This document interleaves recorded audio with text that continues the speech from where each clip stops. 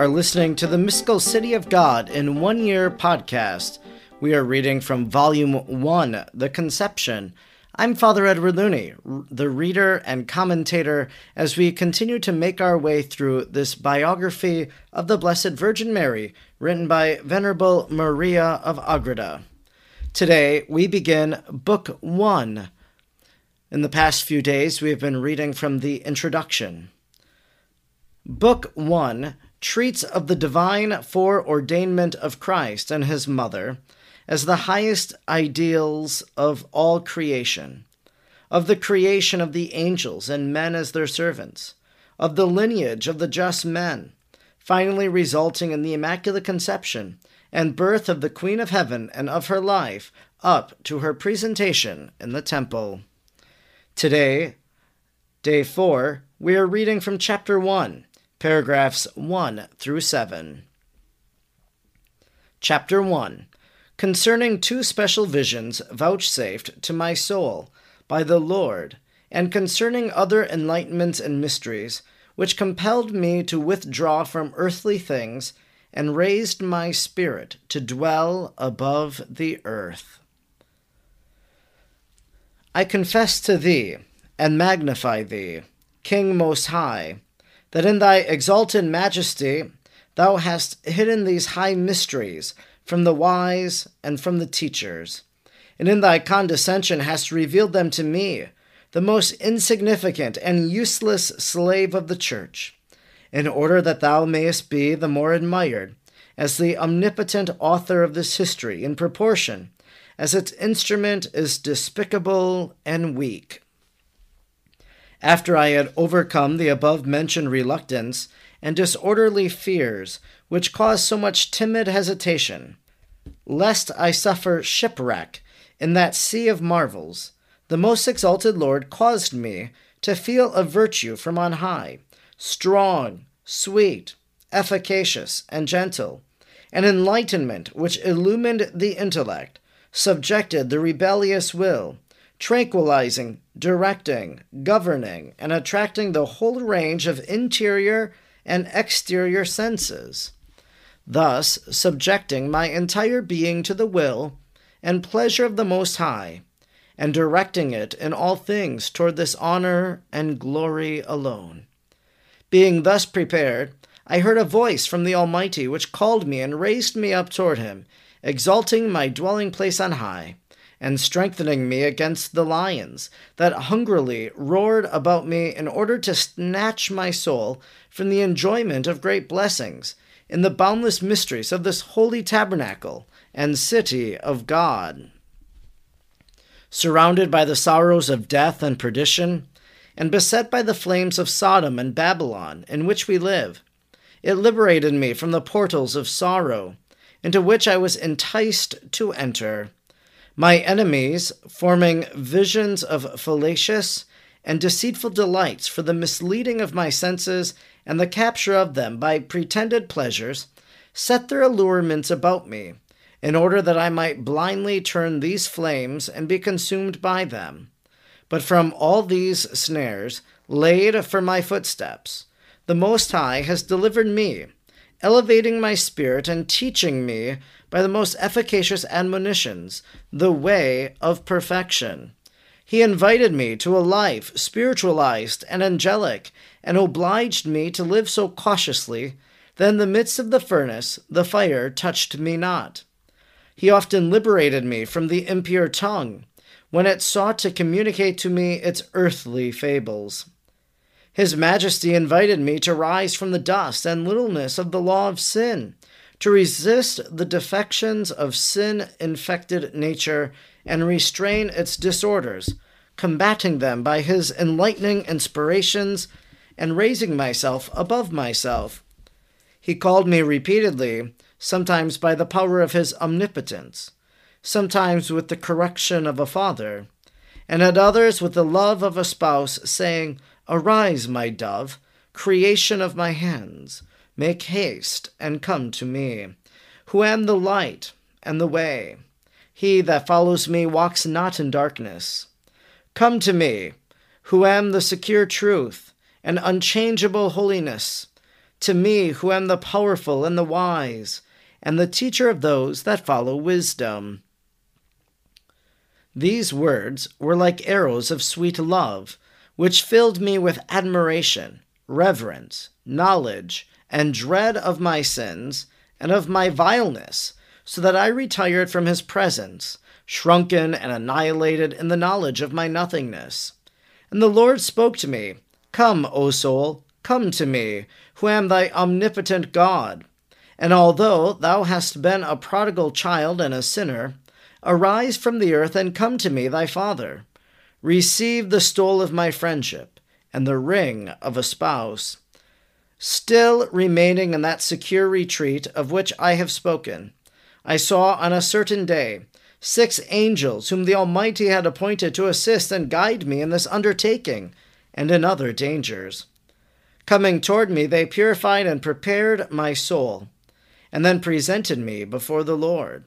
His Majesty gave to my interior being a new light, and, as it were, a participation in glory, by which I was made capable and desirous of seeing and understanding the things which are above the powers of a mere terrestrial creature. Soon after, 2 other angels, of a still higher order, appeared to me, and I felt within me the power of the Lord, by which they called me. I understood that they were most mysterious envoys, and that they wished to reveal to me high and hidden sacraments. Eagerly I responded, and desirous of enjoying the blessing which they pointed out to me, I declared to them how ardently I longed to see what they wished to show me, and yet so mysteriously concealed from me. Then they at once answered with great serenity, "Restrain thyself, O soul." I turned to the great princes of heaven, and said, "Princes of the Almighty and messengers of the great King, why do you now detain me contrary to my will? And why do you defer my joy and my delight after you have called me? What force is this of yours, and what power which calls me, fills me with fervor, which allures and yet detains me, which attracts me to follow after the odor of my beloved Lord, and of his ointments, and yet restrains me with strong bonds? Tell me the cause of all this." They answered, "Because in order to be instructed in all these mysteries, thou must needs, O soul, come with bare feet, and despoiled of all thy desires and passions. For these mysteries do not accommodate or lend themselves to disordered inclinations. Take off thy shoes like Moses, for such was the command given to him before he could see the wonderful bush. Princes of heaven and my lords, I answered, much was asked of Moses when he received the command to perform the works of an angel, while yet living in mortal flesh. But he was a saint, and I am but a sinner, full of miseries. My heart is disturbed, and I am in conflict with the slavery and the oppression of sin, which I feel in my members, and which are opposed to the law of the Spirit. To which they rejoined, Soul, it would indeed be for thee a most difficult enterprise if thou hadst to execute it merely with thy power. But the Most High, who wishes to see in thee this disposition, is powerful, and he will not deny to thee his help, if from thy heart thou ask his assistance, and thou prepare thyself to receive it. And his power which caused the bush to burn, and at the same time prevented it from being consumed, can prevent also the fire of the passions, which encompass and beset the soul from consuming it, if it is truly the desires to be saved. His Majesty asks for that which he desires, and can execute what he asks. Strengthened by him thou canst do that which he commands. Take off thy shoes, and weep in bitter sorrow. Call out to him from the bottom of thy heart, in order that thy prayers may be heard, and thy desires fulfilled.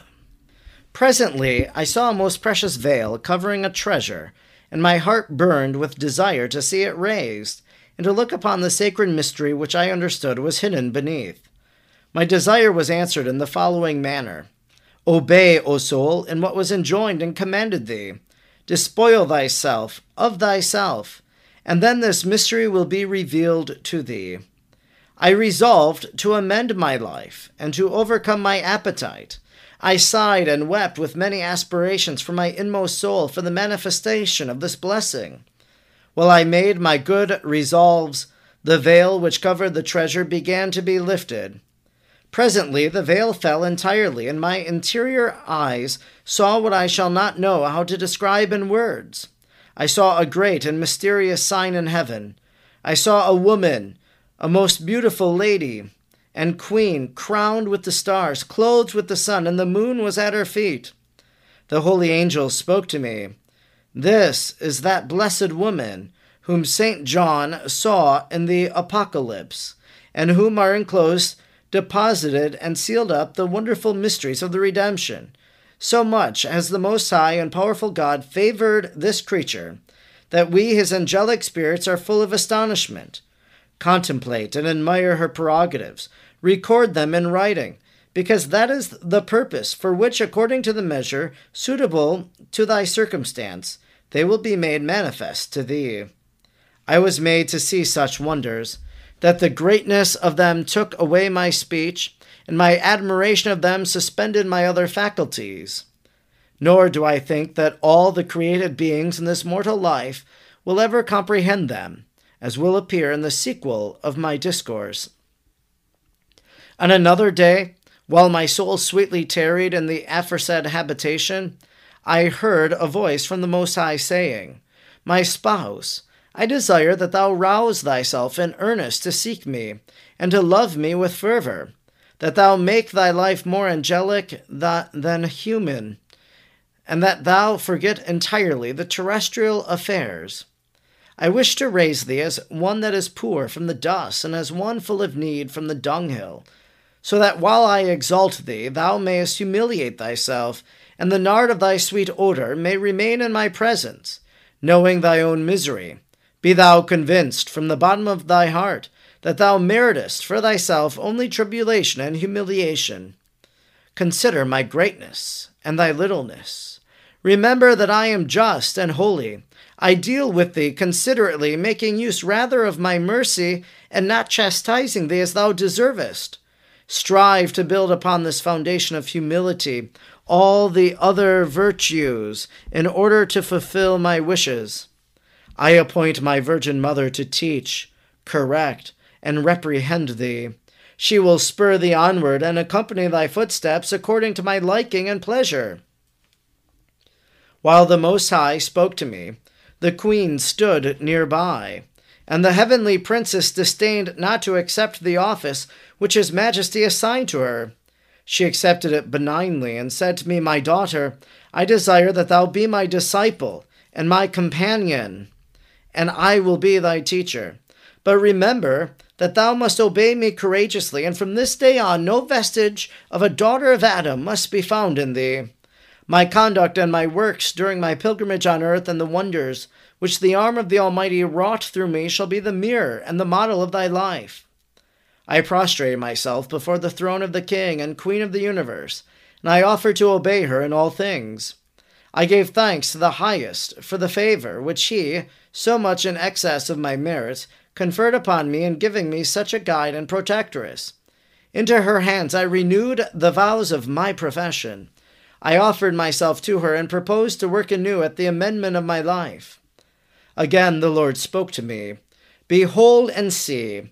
Turning, I saw a most beautiful ladder with many rungs. Around it were many angels, and a great number of them were ascending and descending upon it. His Majesty said to me, This is the mysterious ladder of Jacob, the house of God, and the portal of heaven. If thou wilt earnestly strive to live irreprehensible in my eyes, thou wilt ascend upon it to me.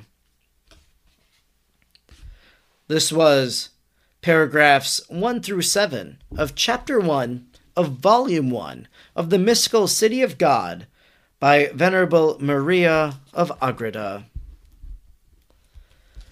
Today, as we heard in The Mystical City of God in our reading, we heard how Maria of Agreda is being told that she has to change her life. She speaks about how she was given this knowledge of her sins. These words were like arrow of sweet love, which filled me with admiration, reverence, knowledge, and dread of my sins and of my vileness.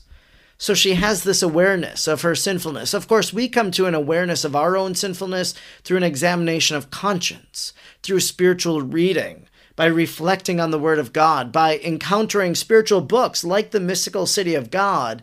We learn and identify ways in which we lack that virtue of how we should be living our life. When she was speaking about Moses, she said, "He was a saint, and I am but a sinner full of miseries." We know that Moses had some shortcomings himself, that he participated in the murder of an individual, for example. But then God used him. He changed his life. He repented. And so for Maria of Agreda, she says, "I am but a sinner full of miseries." She is aware of these things. She says, "I resolve to amend my life and to overcome my appetite." And so today, like Maria of Agreda, we are being invited in the same way. That as we continue to progress to the kingdom of heaven along this path of our life, that we amend our life, just as we say in every confession, that I will go and I will try to amend my life and sin no more. And so that's what we do, aware of our sinfulness. We want to be holy. We want to be without sin. And so we confess our sins. We receive God's mercy. We want to move on. The Most High told Maria of Agreda, "Strive to build upon this foundation of humility all the other virtues in order to fulfill my wishes." So grow in virtue. It begins with humility. That humility of us saying, "I am a sinner," just like Maria of Agreda said. "I am a sinner and I need God's mercy. And now I look to Mary." And for Maria of Agreda, she becomes, as Mary says, "My daughter, I desire that thou be my disciple and my companion." Well, we are sons and daughters of the Blessed Virgin. We are disciples of Mary, just as we are disciples of Jesus. So let us look to the example of Mary's life. And in her, let us see what it means to live a life of virtue. Let us allow her to teach us and to exemplify these things for us. Maybe just one last thing. We heard a little reflection on the burning bush and just a little teaching moment about the Mother of God is that the burning bush has often been used as an image of Mary. Just as the bush was burning but was unconsumed by the fire. Well, Mary, as perpetual virgin, she remains a virgin after as before, and so her perpetual virginity is seen as a burning bush. As we continue to make our way through the mystical city of God, we are going to learn so much about the Blessed Virgin Mary. We are going to apply what Maria of Agreda saw and what she wrote. We're applying it to our life and seeing how it can help us be better followers of Jesus. You have been listening to the Mystical City of God in 1 year, and we continue our reading tomorrow. I hope you'll join me then.